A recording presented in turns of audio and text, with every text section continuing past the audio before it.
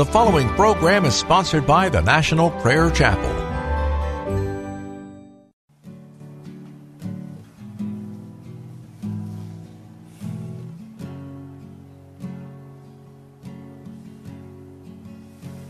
There is a judgment greater than anything you've ever known. It won't be long. Your life will pass by as a vapor, and you will stand before the judgment seat of God. And every secret deed and thought, every wrinkle, every spot will be in view before the one who knows all things, the Lord of Lords and King of Kings. You know, the one you never knew. While you have breath, you have a choice to make in life. Turn away from your sin and believe on the risen Christ. You can find peace in Him from the judgment that's to come.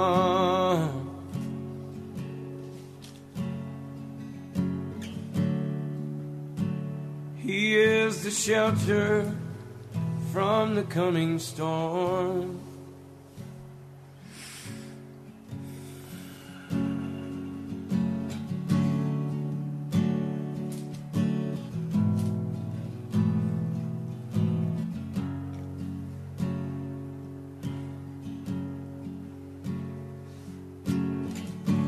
All creation shakes at the mention of His name.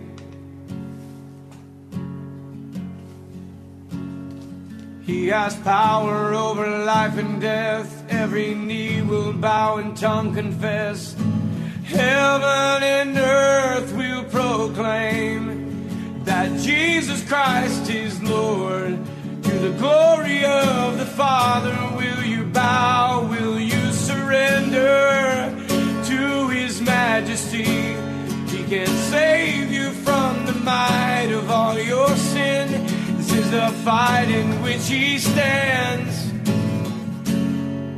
in perfect victory. While you have breath, you have a choice to make in life. Turn away from your sin and believe on the risen Christ. You can find peace in Him from the judgment that's to come. Yes.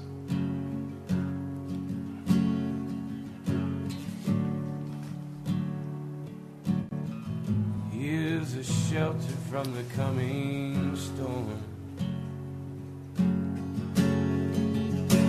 While you have breath,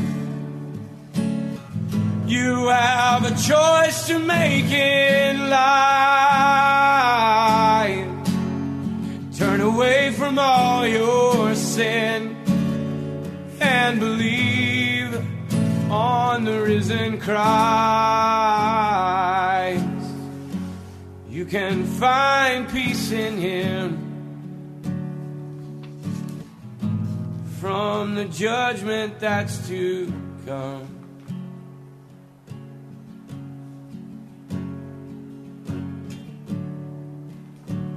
He is a shelter from the coming storm.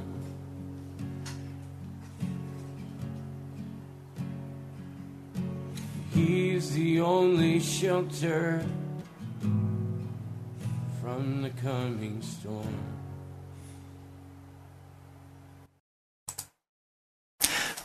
Welcome to Pilgrim's Progress.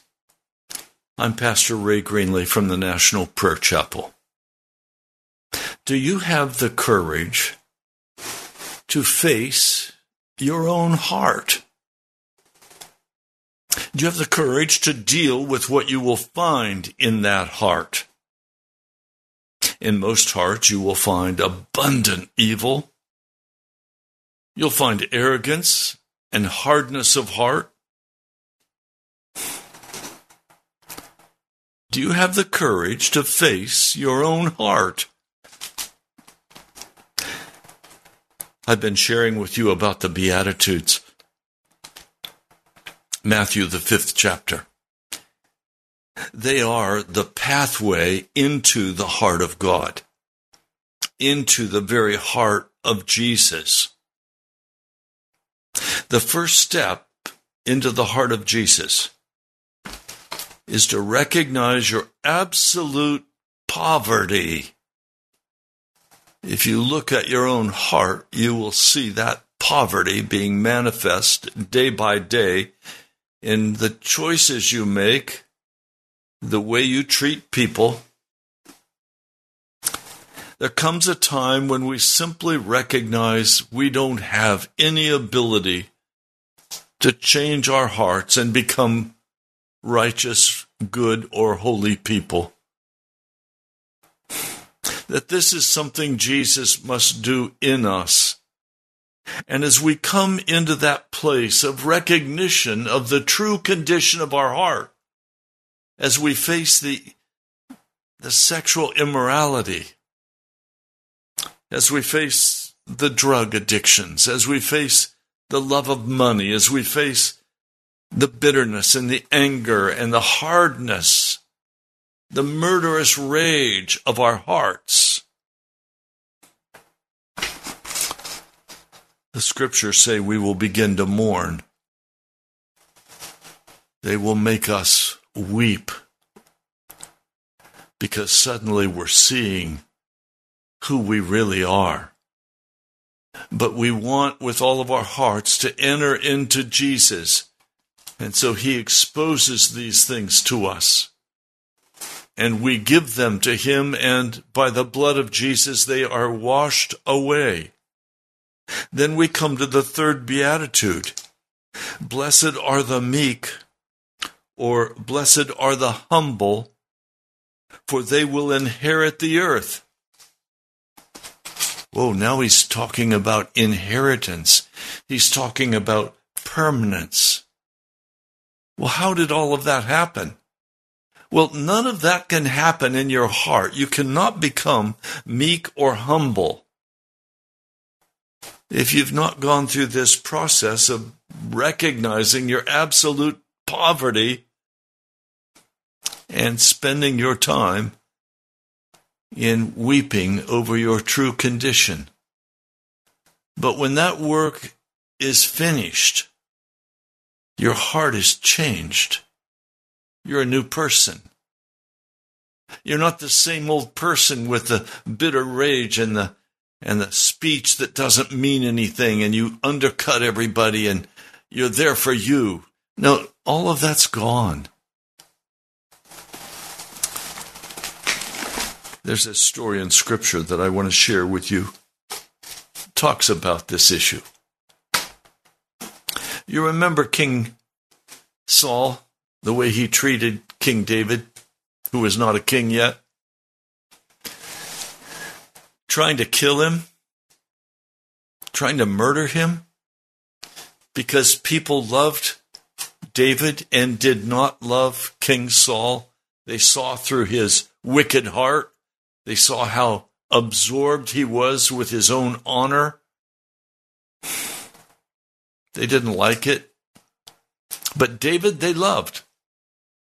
A humble man, an honest man. But he had some things to go through, some very painful things to go through before he could finally be said an honest man who is meek and humble. We pick the story up in 2 Samuel, chapter 15. Do you remember? I know you do. What David did in his sin with Bathsheba. He was the man. He could do what he wanted to do. His was the kingship. His was the authority, but he abused it terribly with Bathsheba as he took her to bed for himself against her husband Uriah the Hittite, who was one of the 30 mighty men of David.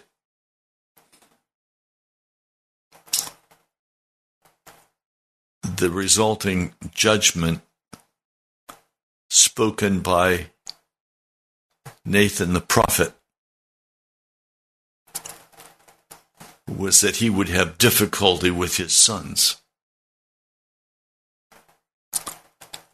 Now, many years later,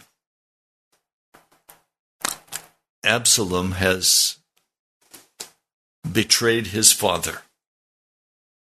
I think there's nothing harder for a father than to be betrayed by a son. Chapter 15 of 2 Samuel. In the course of time, Absalom provided himself with a chariot and horses and with 50 men to run ahead of him. He would get up early and stand by the side of the road leading to the city gate. And whenever anyone came with a complaint to be placed before the king for a decision, Absalom would call out to him, "What town are you from?" "Your servant is from one of the tribes of Israel." Then Absalom would say to him, "Look, your claims are valid and proper, but there's no representative of the king to hear you."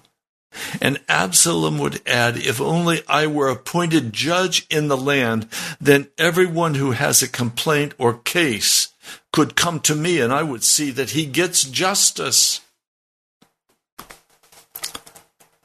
Also, when anyone would approach him and bow down before him, Absalom would reach out his hand and take hold of him and kiss him. Absalom behaved this way toward all the Israelites who came to the king asking for justice, and he stole the hearts of the men of Israel. Now we have a man who looks like a good man, but he has a ravenous wolf nature. He has not been willing to look at his own heart. He's not been willing to look at his father's heart.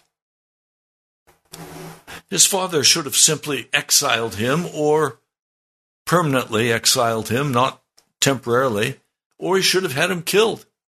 That's how they did in that day. Absalom is a threat to the throne, so kill him. That's what King Saul would have done.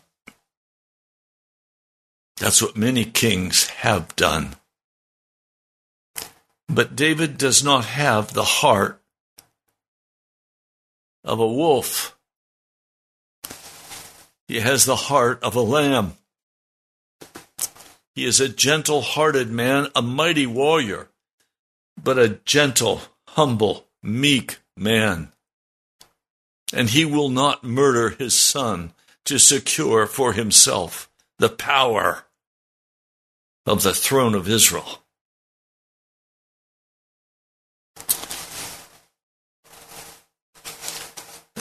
At the end of 4 years, Absalom asked permission of the king to go to Hebron, where he could worship God to fulfill a vow. He was given permission to go. Actually, it wasn't to Hebron, but we won't go into that.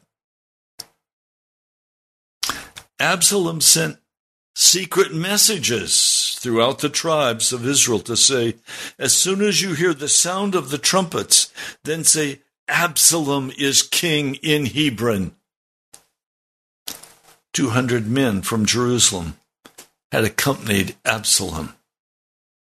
They had been invited as guests and went without knowing what Absalom was going to do. They knew nothing about the matter.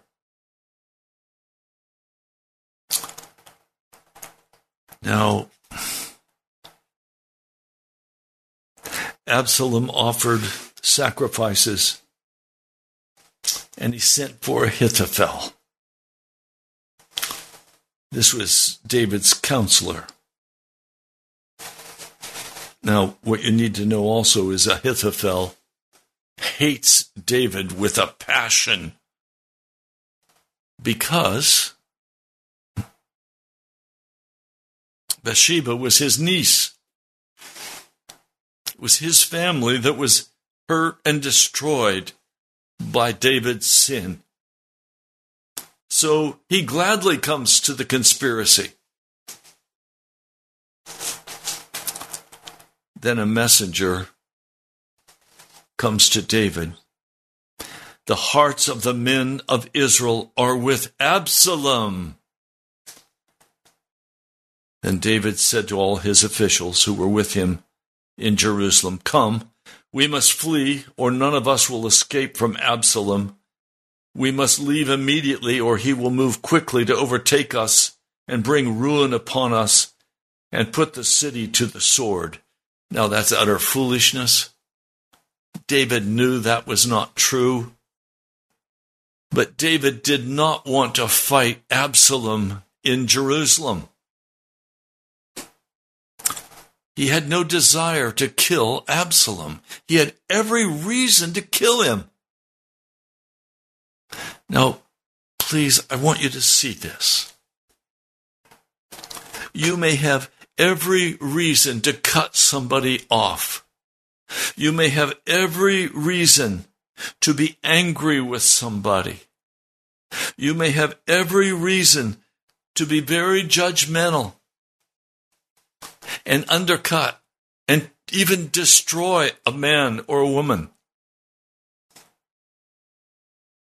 David would not do that. David was a man who was meek and humble. He was there to build, not to tear down. His heart was to build the beautiful temple to God. His heart was not to kill his son. It was not to destroy his enemies. He knew that if this progressed much further, many men would lose their lives. He did not want to see any more carnage in Israel.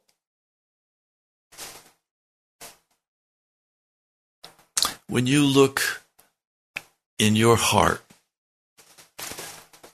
do you see violence? Do you see ambition? Do you see a desire to destroy your enemy and win over him? What is your heart telling you about yourself today?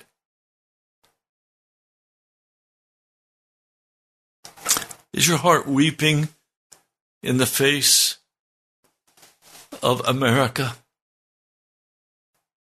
and the wickedness that fills our streets and the violence that fills our nation? Do you have a meek and humble heart? Or do you have an Absalom heart that you'll say all the sweet things you need to say to whomever you need to say them to get the upper hand to try to take out your enemy who stands in your way? He wanted the kingship. He wanted the kingship. And no matter what, he was going to get it.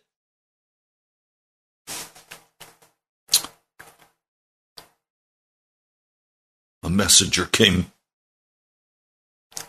to David and said, "The hearts of the men of Israel are with Absalom." That was a propaganda lie. Okay, we need to get out of here. We need to flee or we're going to be wiped out.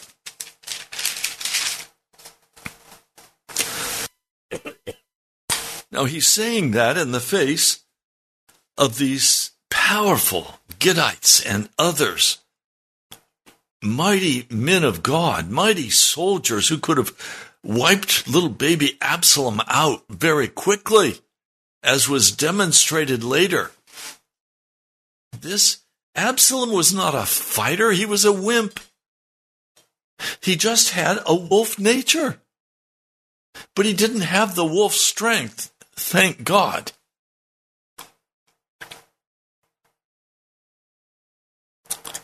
I fear that many of you may also have a wolf nature.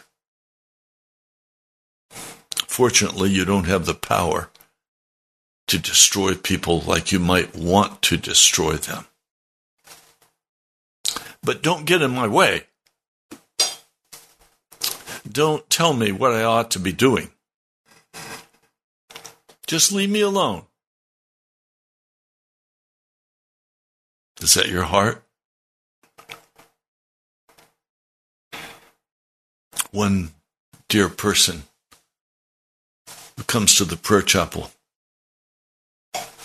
I said to them, I know why you're coming to the prayer chapel. And this person smiled brightly and said, why am I coming? Because you have a hunger in your heart for what is right. And they just smiled. Bingo. Do you have a desire in your heart for what is right? How far are you willing to take that desire to do what is right? How much action are you willing to put behind the desire to have righteousness in your heart?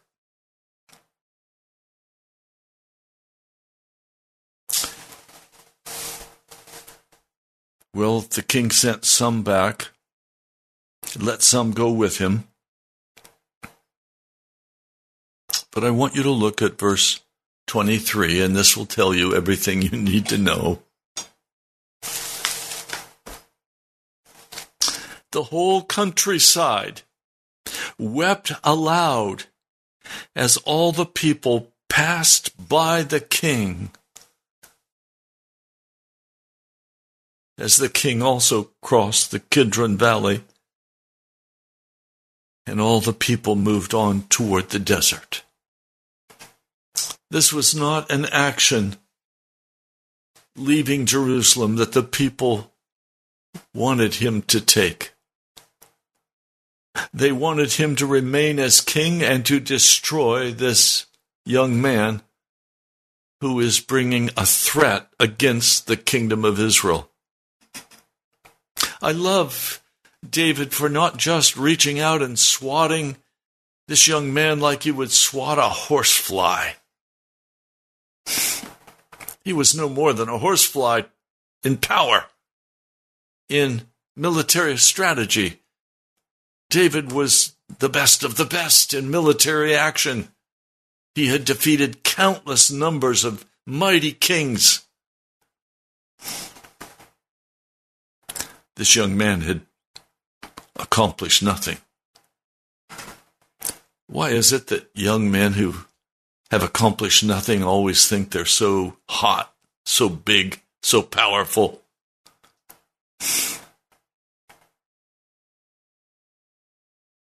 Makes my heart hurt. Zadok was there, and the priests and the Levites. They were carrying the Ark of the Covenant of God. They all sat down the Ark of God, and Abiathar offered sacrifices until all the people had finished leaving the city.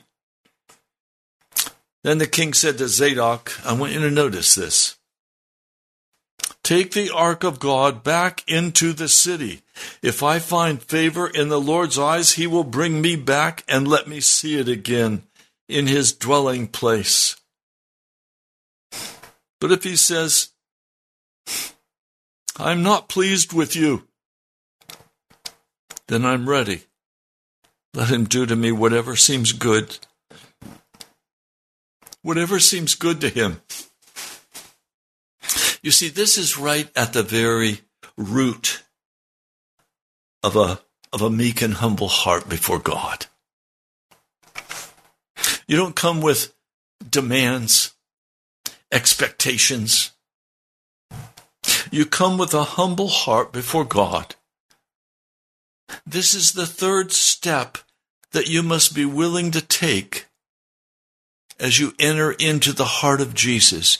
You don't enter into the heart of Jesus with demands and with anger and with bitterness, with sin.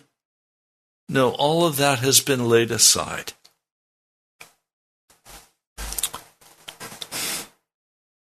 You recognize what the ark of God was.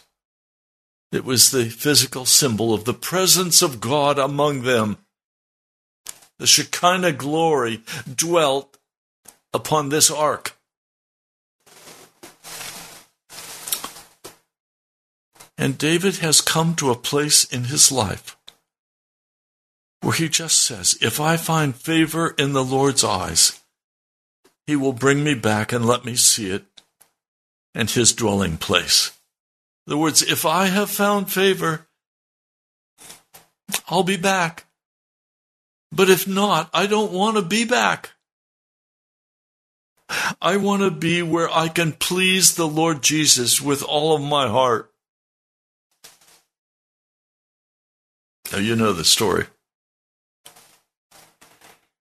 He was brought back in triumph and in power, but with a proven meek and humble heart.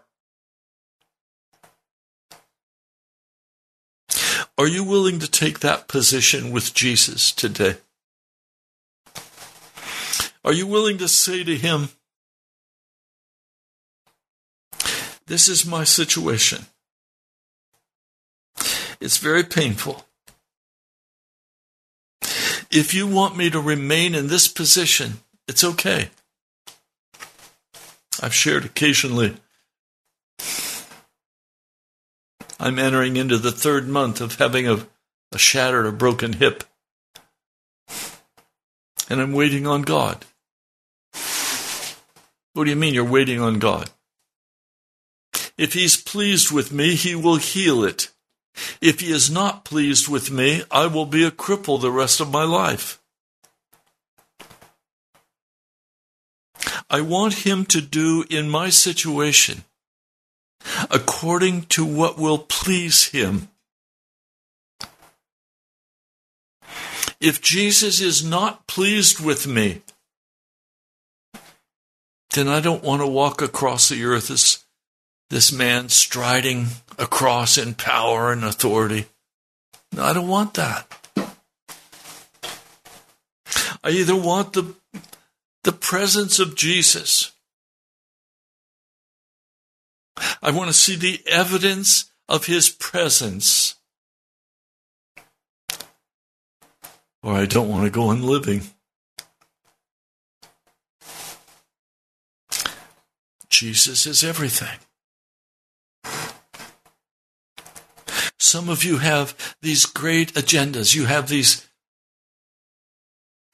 bucket lists of things you want to do, places you want to go. You have lists of things you want to accomplish, the houses you want to buy, the vacations you want to take, the money you want to make. Are you willing to say, if I find favor in the eyes of the Lord, he will bless me? But if he says, I am not pleased with you, then are you ready to let him do to you whatever seems good to him? Are you willing to lay aside your life? I am. I pray you are too. Because until you come to this meek or humble place where you say, look, it's okay. I don't have to be there. I don't have to have that. I don't have to be considered by these people as somebody. I don't have to please anybody but Jesus. And if I please him, He'll heal me. He'll restore me. He'll wipe away my transgressions. Remember the message on Isaiah 51? Yes. Psalm 51. Wash me and I'll be whiter than snow. Cleanse me with hyssop.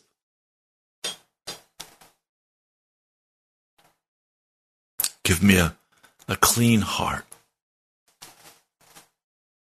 What is it you're saying to God? Are you listening to this broadcast and others only so you can get more information about the gospel of Jesus? Or is this everything to you and you've laid your life down?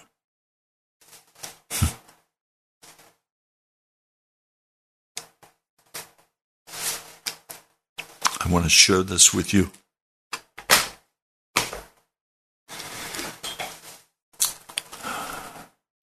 Zadok and Abiathar took the ark of God at David's direction back to Jerusalem, and they stayed there so that they could be spies for King David. King David is a humble man and a meek man, but he's not a foolish man. He's covering his bases. He wants as little bloodshed as possible, but he at the same time is prepared to do what is necessary.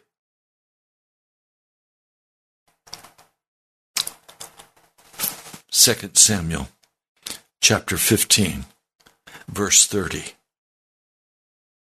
This says it all. This is the mighty King David, the destroyer of Samson. No, Goliath, the destroyer of Goliath. Then David continued up the Mount of Olives, weeping as he went. His head was covered, and he was barefoot. Those are all very clear, symbolic positions that the king is taking. His head is to be covered with a crown, not with a rag of mourning. He's barefoot. He's supposed to be wearing shoes. But he's humbled himself to remember God told Moses, take your shoes off. You're on holy ground. Well, Mount of Olives is holy ground. Some number of years later, Jesus would likewise make his way up the Mount of Olives, weeping as he went up. David is brokenhearted. There's no sign of pride, arrogance, hardness. There's no sign of, I'm the man. Listen to me. Kill that man. There's none of that in his heart.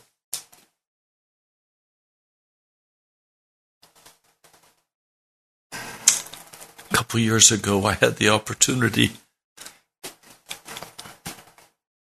to walk up in Israel, the Mount of Olives. And guess what? I did so weeping, the tears flowing down my face.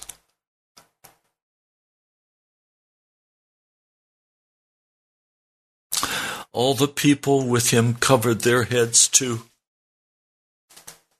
And they were also weeping as they went up. Now, David had been told that Ahithophel was among the conspirators. And David prayed, O Lord, turn Ahithophel's counsel into foolishness. He knows what he must do in his crying out to God to protect the nation.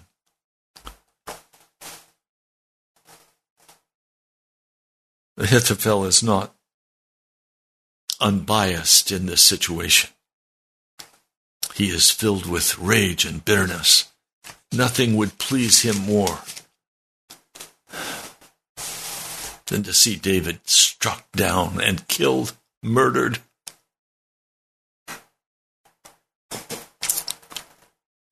Now, as he is making his way,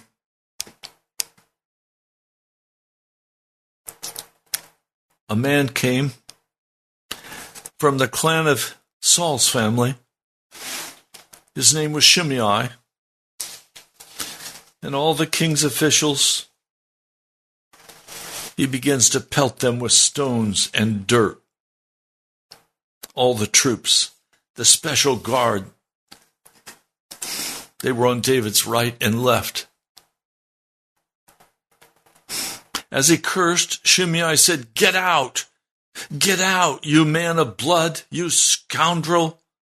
The Lord has repaid you for all the blood you shed in the household of Saul, in whose place you have reigned. The Lord has handed the kingdom over to your son Absalom. Now you have come to ruin because you are a man of blood." Two of his powerful guards said, "Should this dead dog curse my lord the king, let me go over and cut off his head." But the king said, "What do I have in common with you? If he's cursing because the Lord said to him, 'Curse David,' then who can ask, why do you do this?"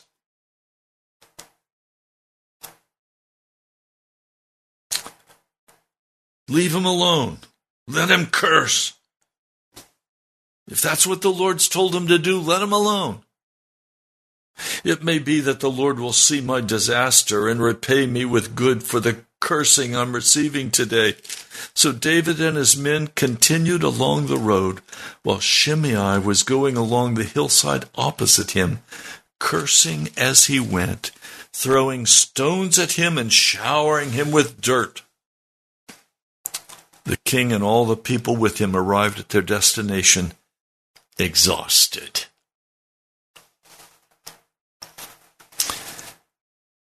Meanwhile, Absalom has swept into Jerusalem. Ahithophel gives his wisdom, which was militarily right, but it was countered by Hushai. When Ahithophel saw that his advice had not been followed, he saddled his donkey, set out for his house and his hometown. He put his house in order, and then he hanged himself. So he died and was buried in his father's tomb.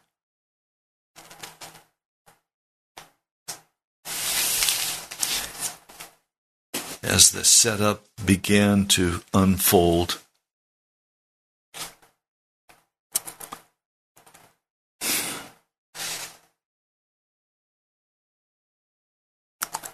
he said to the men, to Joab, Abashi, Ida, "Be gentle with the young man.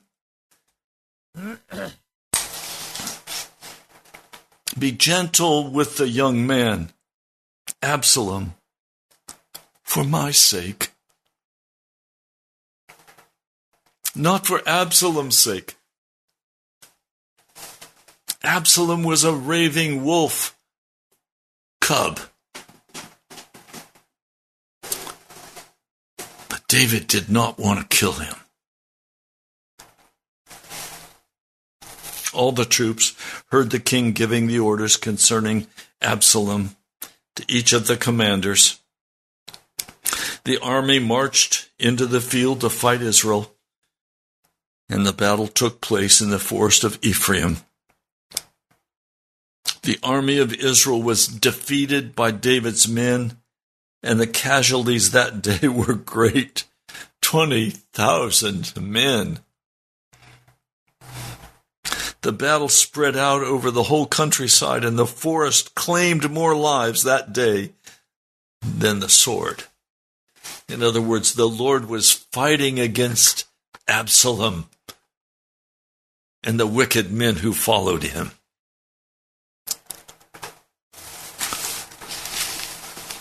Absalom happened, quote unquote, to meet David's men. He was riding his mule, and as the mule went under the thick branches of a large oak, Absalom's heart, his head, got caught in the tree.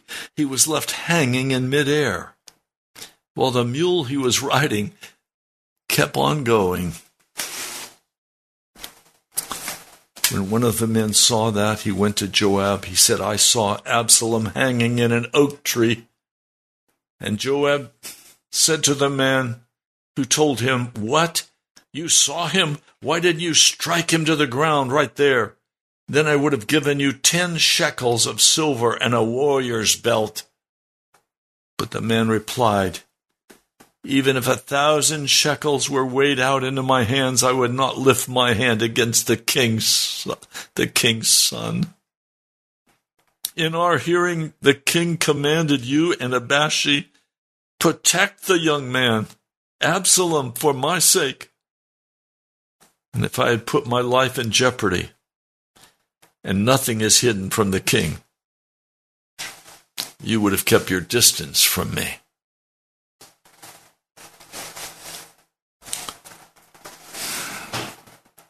Joab said, "I'm not going to wait like you."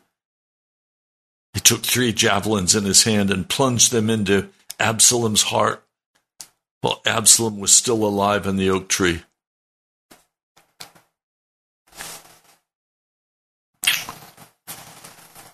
And the trumpet was sounded and the war was over. And it's moving. You might want to go and read it. The next chapters as he is restored to Jerusalem as the king.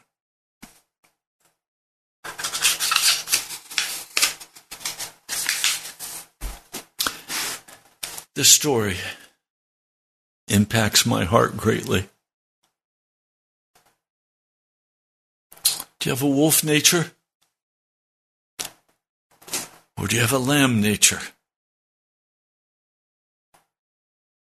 Are you given to rage and anger? Are you given to ambition? Do you undercut others with wicked words of gossip and judgment?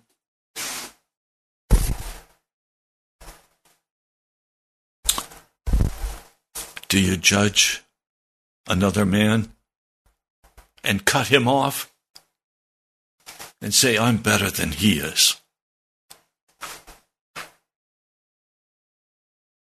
What is the condition of your heart? Is it meek and humble before a mighty God because you have finally been willing to look honestly at your own heart? You've been willing to look at how utterly poor you are? Have you mourned over your wickedness as David did after Bathsheba? What is the condition of your heart? Are you willing to pay the price to be a part of a house church? A place where you will be held accountable, a place where you will be asked hard questions. I invite you today, if you're in the Washington metro area, to come to the National Prayer Chapel. We're not big, we're not impressive, we're not anybody. Oh, but we're after Jesus. And we want humble and meek hearts. We don't want wolf natures. We're not on the prowl to build some great church. We're out to humble our hearts before a mighty God and let him give us new hearts, washed and cleansed, made clean by the blood. The prayer of our heart is, oh God, oh God, shelter us under the precious blood of Jesus shed on Calvary. Is that your heart cry? Then let's pray. Lord, I rejoice today. I rejoice that you are my Savior and my Lord. I rejoice that you have washed me in your blood, that you have shown me my absolute poverty of spirit, that I can't make myself righteous, but you, by your gift of grace, by your gift of blood, you can make me righteous and innocent before you. And I thank you for that gift, Jesus. I come today with no claim except the claim of the blood of Jesus Christ.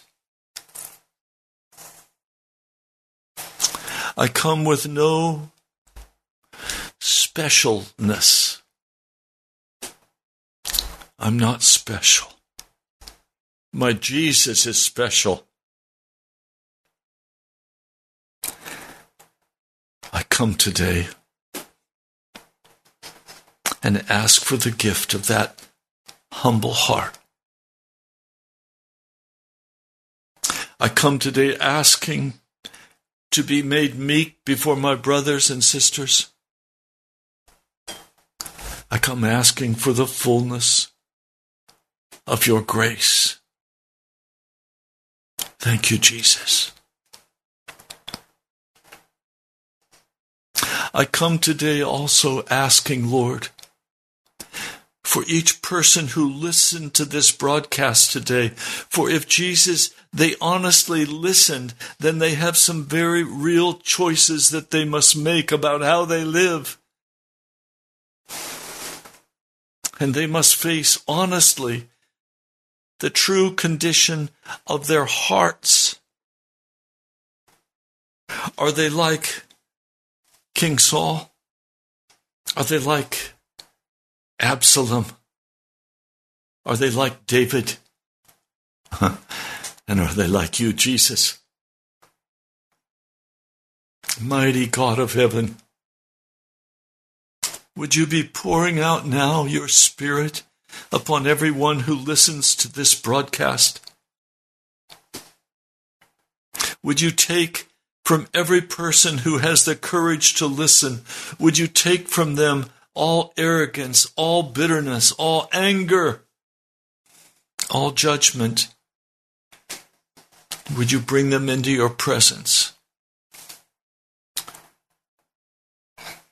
Would you make them your children? Thank you, Lord. Glory, glory, glory to the name of Jesus. Glory, glory, glory to the name of Jesus. Thank you, Lord.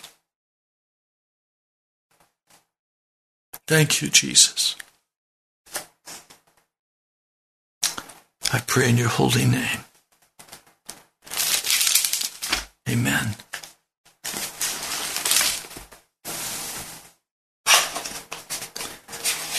I'd love to hear from you. You can write to me, National Prayer Chapel, Post Office Box 2346, Woodbridge, Virginia, 22195. That's National Prayer Chapel. Post Office Box 2346, Woodbridge, Virginia 22195. I have a special thank you today. He's one of the most unusual givers to the work of Jesus that I have met. Rodney, brother, if I could meet you, I'd put my arms around you and hug you. You just continue to be there sacrificially, day after day, and you put a smile on my face and you encourage me because of your faithfulness. So, Rodney, God bless you. I hope to meet you one day. And if any of you are in the Washington metro area and you like what you're hearing in these messages and you want more of Jesus, but you want it straight, unvarnished, honest, then I invite you to come this coming Sunday to the National Prayer Chapel. We're just a small house church, informal, but not insincere. We're serious. We're pursuing Jesus. You're welcome to come. I tell people the first time you come, you'll be a visitor. The second time you come, your family. So I'm welcoming you to come. I also wanted to let you know I'm sorry. When I fell and broke my leg, the Lord said, turn your cell phone off, put it away. So that's what I've done. So if you've tried to reach me via cell phone, you've not been able to. Also, He had me totally turn off the internet, except when I come to do this broadcast. He wants my focus entirely on Jesus. And it is. God bless you, my brother, my sister. I love you.